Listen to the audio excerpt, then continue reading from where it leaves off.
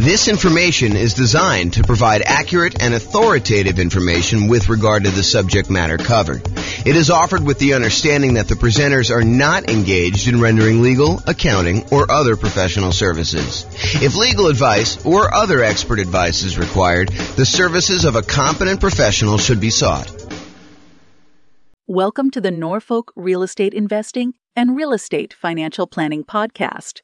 Learn all about investing in real estate in Norfolk, Virginia, with a combination of real estate financial planning and modeling with numbers specific to Norfolk, plus syndicated, more generalized recordings of live and pre-recorded real estate investing classes, not all of them specific to Norfolk. Be sure to stay tuned after the podcast for a message from our sponsors. Well, good morning and welcome, everyone. I am your host, James Orr, and today we're doing another deal analysis class. So in the previous class, I believe we did a 20% down rental property, non-owner occupant purchase, where we analyzed the deal, and I walked you through basically how to enter all the inputs on the world's greatest real estate deal analysis spreadsheet. And then I walked you through how to determine whether or not this is a good enough deal for you by walking through some of the numbers, showed you some stuff about the overrides.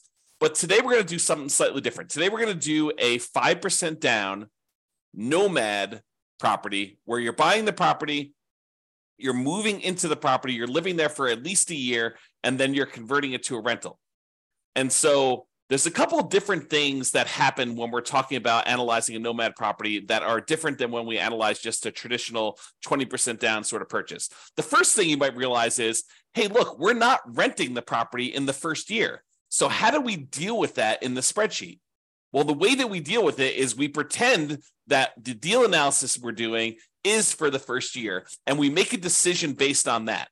And we look at it as if we could rent it in the first year, even though because we're moving into the property, because by getting the owner-occupant, the lower owner-occupant interest rate, and the lower down payment owner-occupant loan, we cannot not move into the property. We cannot rent it out completely to tenants. Could we house hack and get roommates? Sure. And if you were buying like a duplex or a triplex or a fourplex, could you go and analyze this deal as if you were living in one of the units and then you were renting out the other ones? Sure. But even when we do those, a lot of times we're analyzing the deal at full capacity. When we finally move out of the duplex, triplex, or fourplex, we're going to analyze this if we have the thing completely rented to determine what the investment will look like once we move out. So, with that being said, how else is analyzing a 5% down Nomad deal different? Well, one of the things that I'd like to talk about is we analyze the deal not by putting the 5% down and the PMI and all that other stuff that we've got going on when we're buying a property. What we tend to do is we tend to analyze the deal as if we put 20% or 25% down and see if this would have been a good investment property that we would have bought otherwise. Then once we've done that, we go back in and we change the down payment, we change the PMI type stuff in there, and we look at it and say, can I handle the additional lower cash flow, or in many cases, negative cash flow by only putting 5% down and having PMI in this property? And so that's what we're going to do to start with. We're going to analyze this property as if we put 20% down, and then we're going to come back and we're going to look at it when we put 5% down and see how things change. Okay? So this is a 5% down Nomad property, and I'm in the world's greatest real estate deal analysis spreadsheet. The property is going to be a $400,000 property, and we're going to buy it for what it's worth. We're not paying a premium. We're not paying above asking price. We're not getting it at a discount. Now, I'm adding software to basically do the analysis. You'll be able to see a version of the spreadsheet for buying a Nomad property for each individual city. I'm going to publish this to the podcast, and you'll be able to go and look at your city with your city's numbers and do the analysis. Realize that the spreadsheet I'm doing is generic. I'm going to walk you through the concepts, but I will add a link in the show notes that will walk you through the actual analysis using numbers from your city in the podcast, because we've got these city podcasts that we're doing analysis for, and I have the ability to go do that. I'm just writing the software so that it displays it just like the spreadsheet on the screen. It'll be like a web version of the spreadsheet so that you can go and see that. So go ahead and look in the show notes to kind of see the numbers for your city, or follow along on the audio for now. Okay, so ARV buying it for 400 and it is worth 400. we cannot get the seller in this case to give us any seller concession. So we're unable to get the seller to contribute any money toward our closing costs. So we have zero in there. Now, remember before I told you, even though we plan on buying this as a 5% down Nomad owner-occupant property where we're going to move into the property, live there for a year, and then convert it to a rental sometime after a year. For now, I'm going to assume that we're putting 20% down, and I'm going to run the numbers as if it's 20% down so that we can see what the property would look like had we bought this as an investment property. And really, that's just to kind of, check us to make sure that would this be a property that we would even consider buying as a rental, or how bad is it?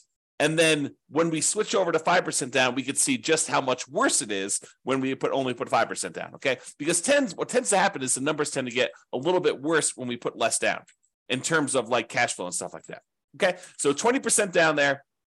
I'm also going to assume for a moment that we're only going to pay the 1% approximate in closing costs in order to close this. So since it's a $400,000 property, we're saying it's about $4,000 in closing costs. However, once I go and I switch this over to 5% down, or maybe even before I do that, I will show you what buying down the interest rate looks like so that you can see the impact of that. And I think that for a lot of folks, if they have the extra money, that is a viable solution to improve cash flow. Remember, we talked about the 88 strategies we have to improve cash flow. One of those strategies was to actually buy down the interest rate. And so I'll show you how those numbers impact things and how it impacts the total cumulative negative cash flow we might have, the total amount we have invested, and then our returns. Okay, so for now, we're going to use 1% closing costs. We're not going to buy down the rate. When you buy a property, almost every property you buy is going to have something that needs to be fixed before it is ready to rent. In this particular case, I said that the property is in really good shape. A couple really small things came up on the inspection report, and we are estimating that those are going to cost about $3,000 total for us to go and do. So we're going to put $3,000 total in rent-ready costs in the field here. Now, the spreadsheet will automatically calculate how much cumulative negative cash flow you have when you buy this property. And this field isn't really correct until we get down and we update the rents and the other numbers like the interest rate and stuff like that. But it will tell you how much cumulative negative cash flow you have. So how much negative cash flow you have in the first year, plus how much negative cash flow you have in the second year, plus how much you have in the third year, until you have no negative cash flow. And that's because the reason why it eventually goes away is usually when we're modeling this stuff, rents are going to increase slowly over time, 1, 2, 3, 4% a year, whatever you're using for your kind of rent depreciation rate. And your taxes and insurance are going to usually go up a little bit, but your mortgage payment on your property is usually fixed, such that the more time that goes by, the bigger the difference between what your income is on the property, that rent that's going up a little bit each year, and the expenses you have on your property, because a large percentage of those are fixed. That mortgage, principal, and interest part of the payment becomes fixed. And so the cash flow tends to increase on your rental property over time, such that if you had negative cash flow, eventually that negative cash flow goes away. And so we add up the cumulative negative cash flow you'd have on this property until your cash flow becomes positive, and at which point you don't need to worry about it anymore. But what we do is we use that number as part of what you really should set aside when you invest in the property, and you determine how much you need to set aside in order to make that investment prudently. So not only do you need your down payment, not only do you need your closing costs, not only do you need reserves on your property, but in addition to that, in order to make your investment conservative and prudent to make it, then you should also set aside the cumulative negative cash flow that you have on the property. That way you have it. And when you have the negative cash flow with each month or each year, you could just pull from that account knowing that you decided to have negative cash flow instead of putting more down. Because you could have put more down and got rid of this, right? If we had put 25% down, well, we still have $3,000 negative cash flow instead of the $10,000. If we put 30% down, you'd have $222. If you put 31% down, you wouldn't have had any negative cash flow at all. So what we're saying is, look, if we had put 20% down, I think we had $10,000 negative cash flow, or we could put down a lot more. So the difference would be we could put down $80,000 as a 20% down payment, or we could put down $124,000, $44,000 more, and not have the negative cash flow. So the question for you then becomes, and this is sort of like a question to think about for yourself, do you want to put $10,236 aside as the cumulative negative cash flow that you know you're going to need to pay on this property until the cash flow is likely to go positive. It's possible your rents don't go up as fast. It's possible your expenses go up a little bit faster with inflation or something like that. But this is a good estimate of how much negative cash flow you're likely to have in this property. Could you put the $10,236 aside, or would you rather put $44,000 more down?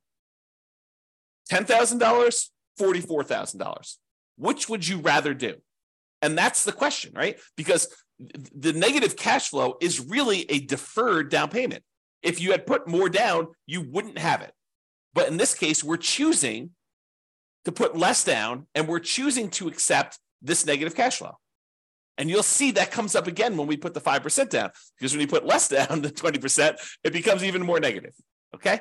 For now, though, I'm going to just kind of keep this here because it's actually technically not this negative. You'll see here in a second. Then this shows you like the total amount you have invested, the closing costs plus the down payment plus this cumulative negative cash flow plus the rent ready costs in order to purchase this property. It shows you that you'll need to have about $97,000 or so to do that. Calculates that you're doing a $320,000 loan, buying a $400,000 property, and we're using the 20% down for now. Interest rates right now for about 20% down are somewhere in the 7% range. You can go call your lender and get that rate. We have a whole class on how to do that. And then the term, we're doing a 30-year loan, 360 months.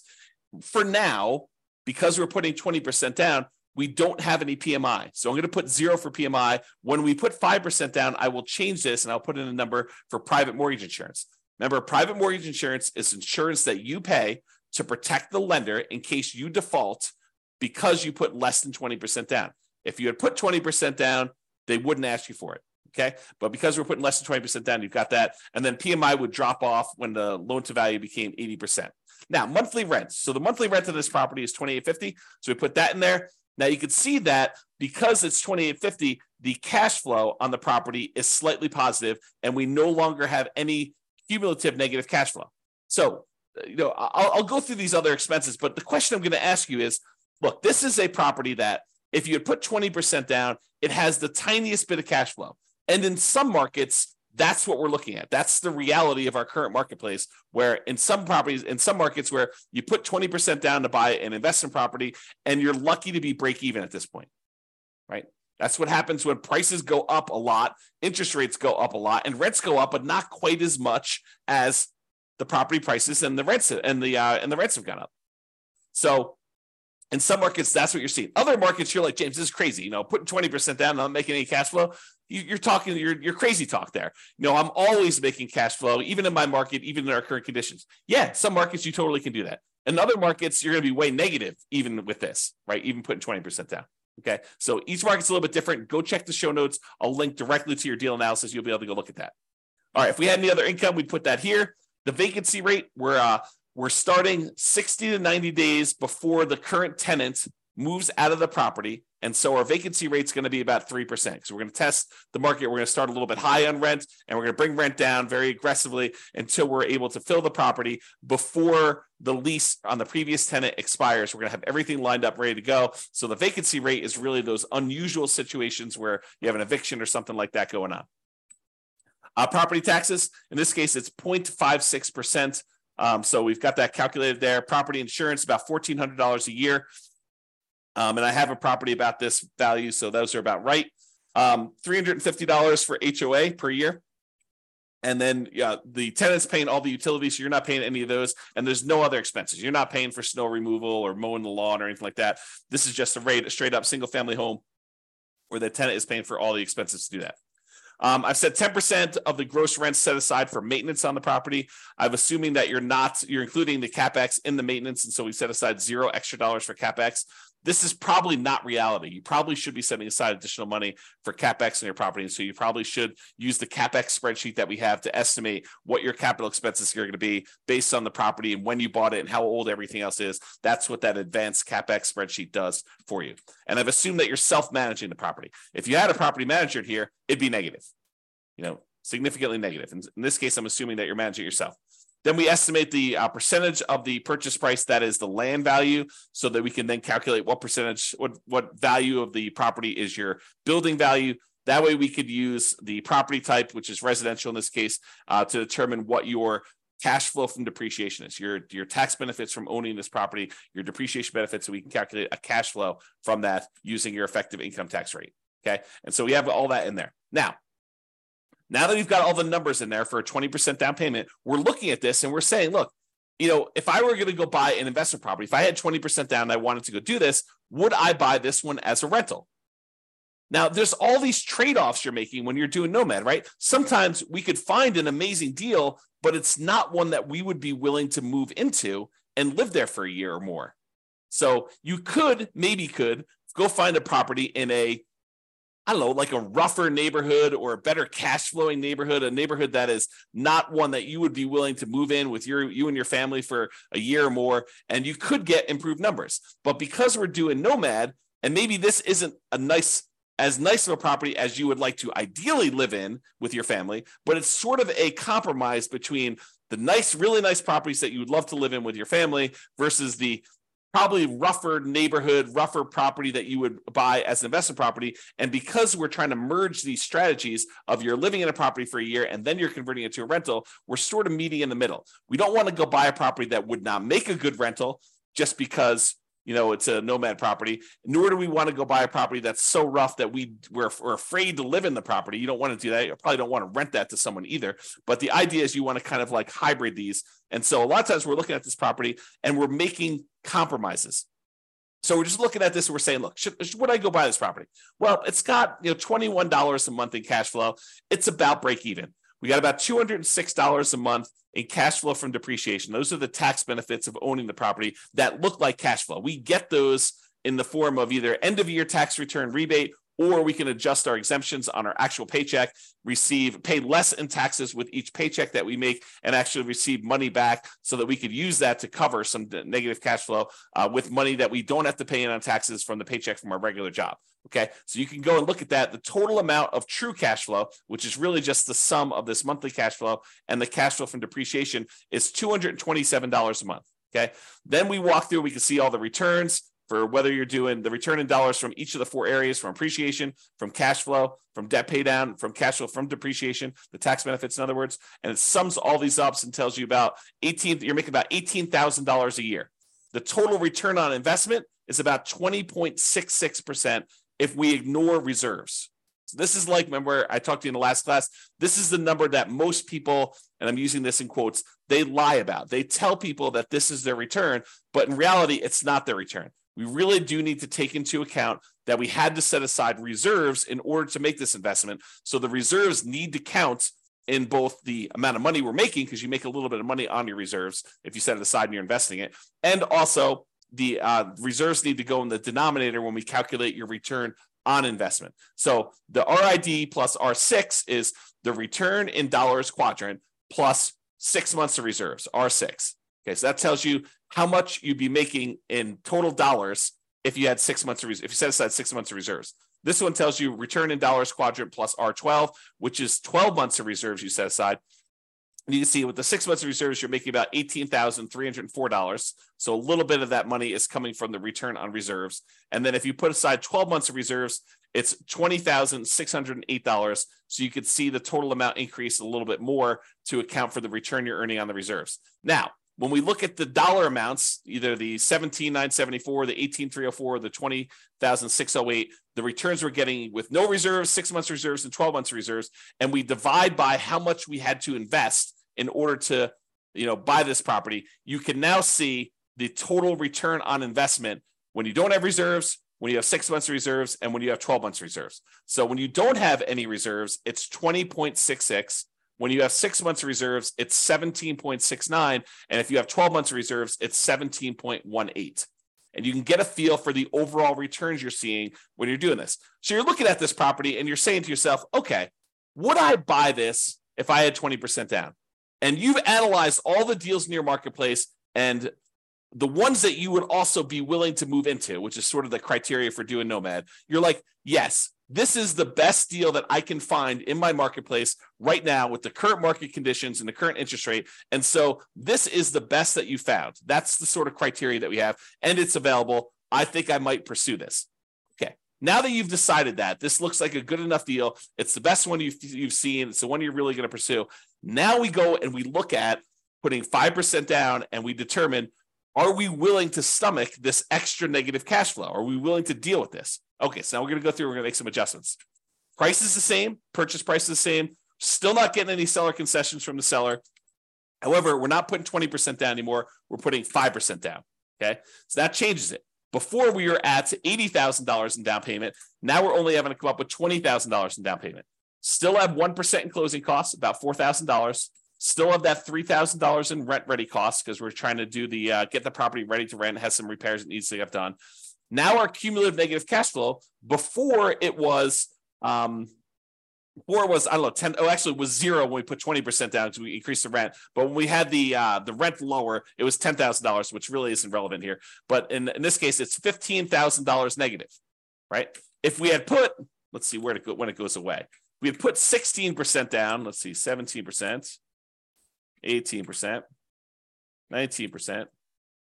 Oh, so it's literally at 20% is when it goes away. So if we had put 20% down, we'd put $80,000 down, we wouldn't have any negative cash flow. But in this case, we have $15,000 negative cash flow. So this becomes the question of, would you rather put $80,000 down and have no negative cash flow, or would you rather put $20,000 down and $15,151 in negative cash flow on a property? So it becomes, would you rather have $35,000 invested into the deal, $20,000 upfront and $15,000 set aside an account to take care of negative cash flow, or would you rather come up with $45,000 more and not have negative cash flow? That is the question as of right now. And so that's part of the decision. Now, cash flow is ugly. In the first year, it looks like negative $378 per month. That's ugly. And even when we take into account the cash flow from depreciation, we're still negative $172 per month. So it's still like we need to deal with that. Now, that's only in the first year. In the second year, you go look at overrides. So you look at this cumulative negative cash flow here. Everything is overridable. That's a word. And so let's look at cumulative negative cash flow. So in the first year, it's about $4,500 in negative cash flow. In the next year, it's about $3,700. In the year after that, it's about $3,000. Then about $2,100 and change. Then about $1,300. Then about $430. By the time you get to year 7, there's no negative cash flow. And this sums up to be $15,151 total. Okay. And so we can go look at that as to how negative cash flow is going to be. And that's just rents going up a little bit, 3% per year. Might rents not go up 3% per year? Absolutely. But we're modeling it like that. And I think this is reasonable. It's a reasonable assumption and much more conservative than not setting aside this number to have cumulative negative cash flow. Okay. So that's why we're doing it this way. So before, when we had 20% down, our total amount that we invested in the deal was $87,000. Now that we're putting 5% down, the total amount we have invested is $42,000, which includes setting aside that money for negative cash flow. So it's less than half, okay, by putting the 5% down, if you think about it that way. All right. So the mortgage amount now, because we're putting 5% down, is $380. Now the mortgage interest rate is not 7% anymore. We're doing owner occupant, and it's probably in that 6.75 to 6.875 range for doing the owner occupant rate now with that. And we've got PMI. And PMI right now, 0.38. There we go. So you call up your lender and you'd find out from them how much private mortgage insurance is going to be. Or we just did a class yesterday on all the factors that go into calculating what PMI is. And then we're going to do a class, I think next week or the week after that, on how to actually calculate it using a rate sheet from a private mortgage insurance company. But I went and I looked it up before class today. It's 0.38 for someone with really good credit, doing a 5% down loan, solo. So 0.38% is what we use for that. So it's about $120 a month in negative cash flow on this thing. So now our negative cash flow is a little bit higher than it was before because we changed the interest rate and now we have this PMI. And PMI is a factor in calculating the thing. So these numbers are now, I think before it's like $15,000. Now it's like $18,636. Or if you look over here, negative $467 a month or negative $261 if we take into account the depreciation, cash flow from depreciation. Okay. So we looked at these numbers and we saw all of these things here. Now realize there are several ways to pay PMI, right? We chose in this particular case to pay PMI monthly.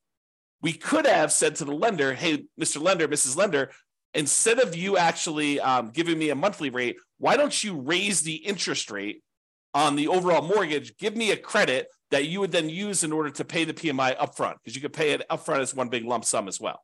Okay. And they may choose to do that. And they say, okay, well, if you do it that way, interest rates are going to be, 7.125, and you won't have this 0.38 at all. It'll be zero.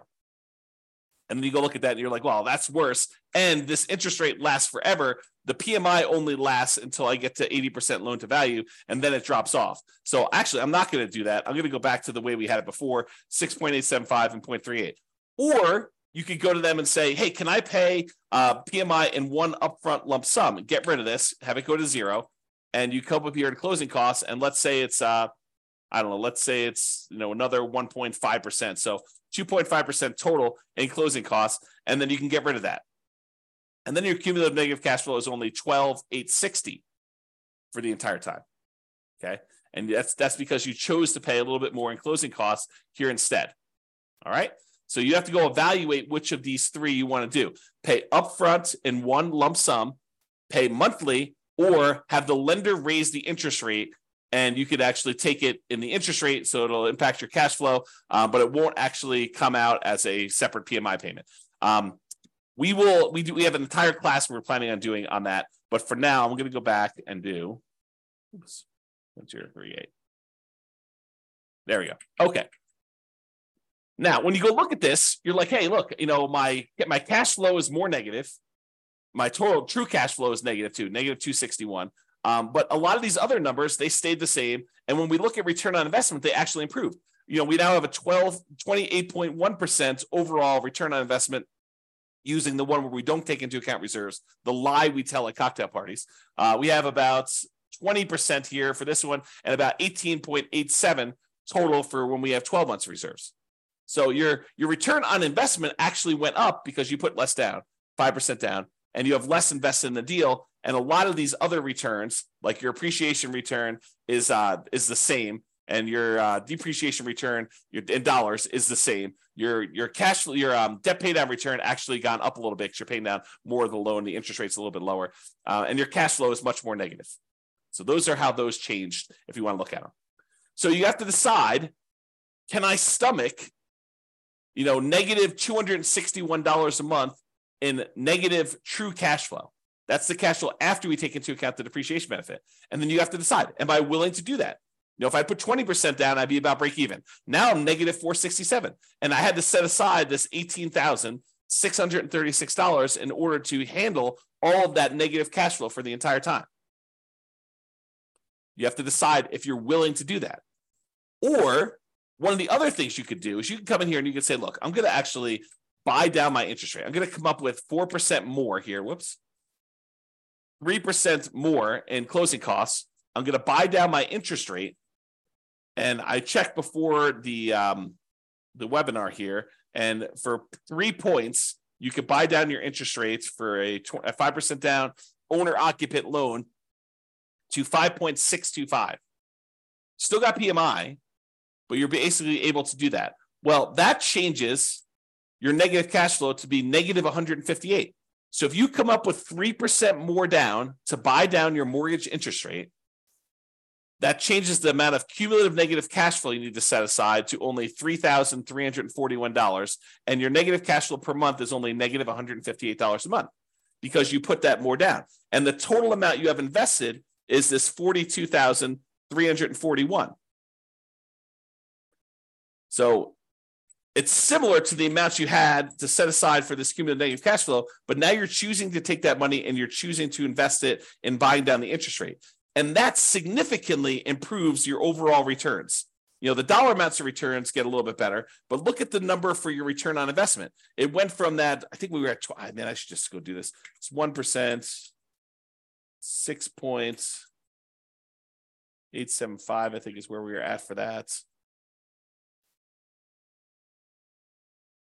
Yeah, so it's like 28%. And now when we go and we do this, it's 41.52% return on investment. It's 29.95 if you look at your return, including 6 months of reserves, and 26.33 if you look at your return, including 12 months of reserves. So the return on investment that you're getting is amazing. If you're willing to put 5% down, move into the property, put up 1% for closing costs, and buy down the rate 3%, and you have $3,000 in rent-ready costs, the total amount you'd have to invest in order to do this deal is about $42,341, and that includes setting aside some money for that cumulative negative cash flow, plus you'll need reserves in addition to this. But you have $400,000 property, so you're putting down, about a little less than 11% of the total amount total, including rent-ready costs and your negative cash flow and your closing costs and everything else. Is that bad? It's up to you to decide that. You need to determine whether that's worthwhile for you or not. Okay? And so you need to go look at these and determine, hey, look, is it worth me coming up with this $42,000 in order to do these types of numbers on that dollar amount? I'm getting a 41% return on that money in the first year. Okay?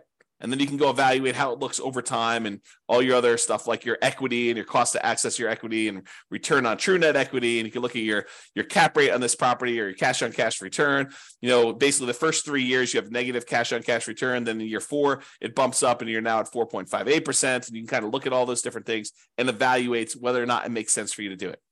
And in fact, what's interesting about this one, because you have negative $158 a month in cash flow, but you have $206 a month in this cash flow from depreciation, technically, when you combine the cash flow you're getting from the tax benefits and the cash flow you're getting, the negative cash flow you're getting by buying the property, those two combined are positive. So it's not even really negative if you really think about it in terms of negative cash flow plus the tax benefits you're getting by owning that property. It's actually slightly positive. It's $48 a month positive, which is interesting.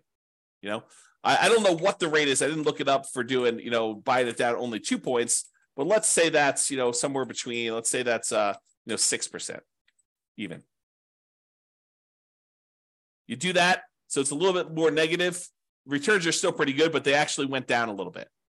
Okay. So you can go evaluate that and see where you should buy stuff down. We have an entire class on buying down your interest rate. We have a totally separate spreadsheet for looking at where you should buy it down to and where it's optimal and how much it costs to do all that. But realize that really what you'll want to do once you get the spreadsheet, you figured out what you think is optimal, is run the numbers. Go put it in here and see how that impacts your cash flow, your negative cash flow, how much cumulative negative cash flow you're going to have and how long that'll last for, and then how your return in dollars looks in year one for, appreciation, cash flow, debt pay down, cash flows, depreciation, and your reserves, because you want to look at that. You should need to put reserves in there. And then your return on investment for year 1 or year 2. You can go look at all the different years in the overrides.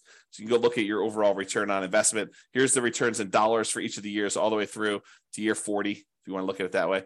And then you can look at also your return on equity quadrants after the first year. Because after the first year, we really want to know what the return you're earning on equity is, not necessarily the return you're earning on the amount you had to invest. All right. So that's all I got for you. Hopefully this was helpful in understanding how to analyze a 5% down deal. And, in some markets, these numbers are ugly, right? I mean, if this property was, $500,000, which is probably closer to what we would see in my current marketplace, these are much uglier. Yeah, I mean, you're at like almost negative $900 a month, negative $639 after taking into account the cash flow from depreciation. But, you still got, decent returns here. This is probably, what is this return? Let me look over here. It's the return from equity is 28.73. So I don't know. Those numbers still look pretty good when you kind of look at it that way, but it's really ugly. You need to have this negative cash flow side. And look at this. I mean, basically, you're buying a $500,000 property. You're going to put it when you figure out like the total amount you did, you almost have to put aside 20% of the property with all the negative cash flow you've got. So you're putting down, almost like a 20% down payment to do it. That's pretty ugly. If you had put 20% down, go back to 1% closing costs, go back up to 7% for the loan amount, yeah, you're almost coming in $139,000 because you have $31,000 even with 20% down to get negative cash flow. So it can get really ugly in other markets when you're trying to do this. You may have to go put, whatever it is, 31% down or 32% down in order to get to the point where you don't have negative cash flow. Yeah, a lot. Yeah, it's probably 38 or 39. Yep. So a lot of negative cash flow, and that takes a lot to overcome. A lot of deferred down payment from not putting enough down. All right, so that's all I got for you. Hopefully you enjoyed this deal analysis and seeing how it changes when you're analyzing just a regular 20% down deal to now when we're doing 5% down deals. We will continue in this series of analyzing different types of deals. I think I want to do, I don't know if we're going to do free and clear next, buying a property where you're buying it all cash and show you how that looks. Or buying a property that's new construction and how some of those things are different. I'm not sure which one I'm going to do next, but I plan to do a whole series of these and cover a wide range of situations so that you can see how we might analyze these different deals. That's all I got for you. Hope everyone has a great day. Bye-bye for now. With home prices up, mortgage interest rates up, and rents up, but not quite enough to counteract the higher prices and interest rates, cash flow on rental properties in Norfolk is harder than ever. Book a call with the Real Estate Financial Planner to apply our proprietary 88 strategies to improve cash flow on your rentals. See the show notes for a link to schedule your call and improve your cash flow today. If you're a real estate agent, lender, or professional in Norfolk that wants to help our real estate investor listeners, consider reaching out to learn about collaboration opportunities with this podcast. We'd love to add more value to our listeners by having you assist our investors buy, sell, and finance their real estate investments. See the show notes to schedule a call to discuss collaboration opportunities.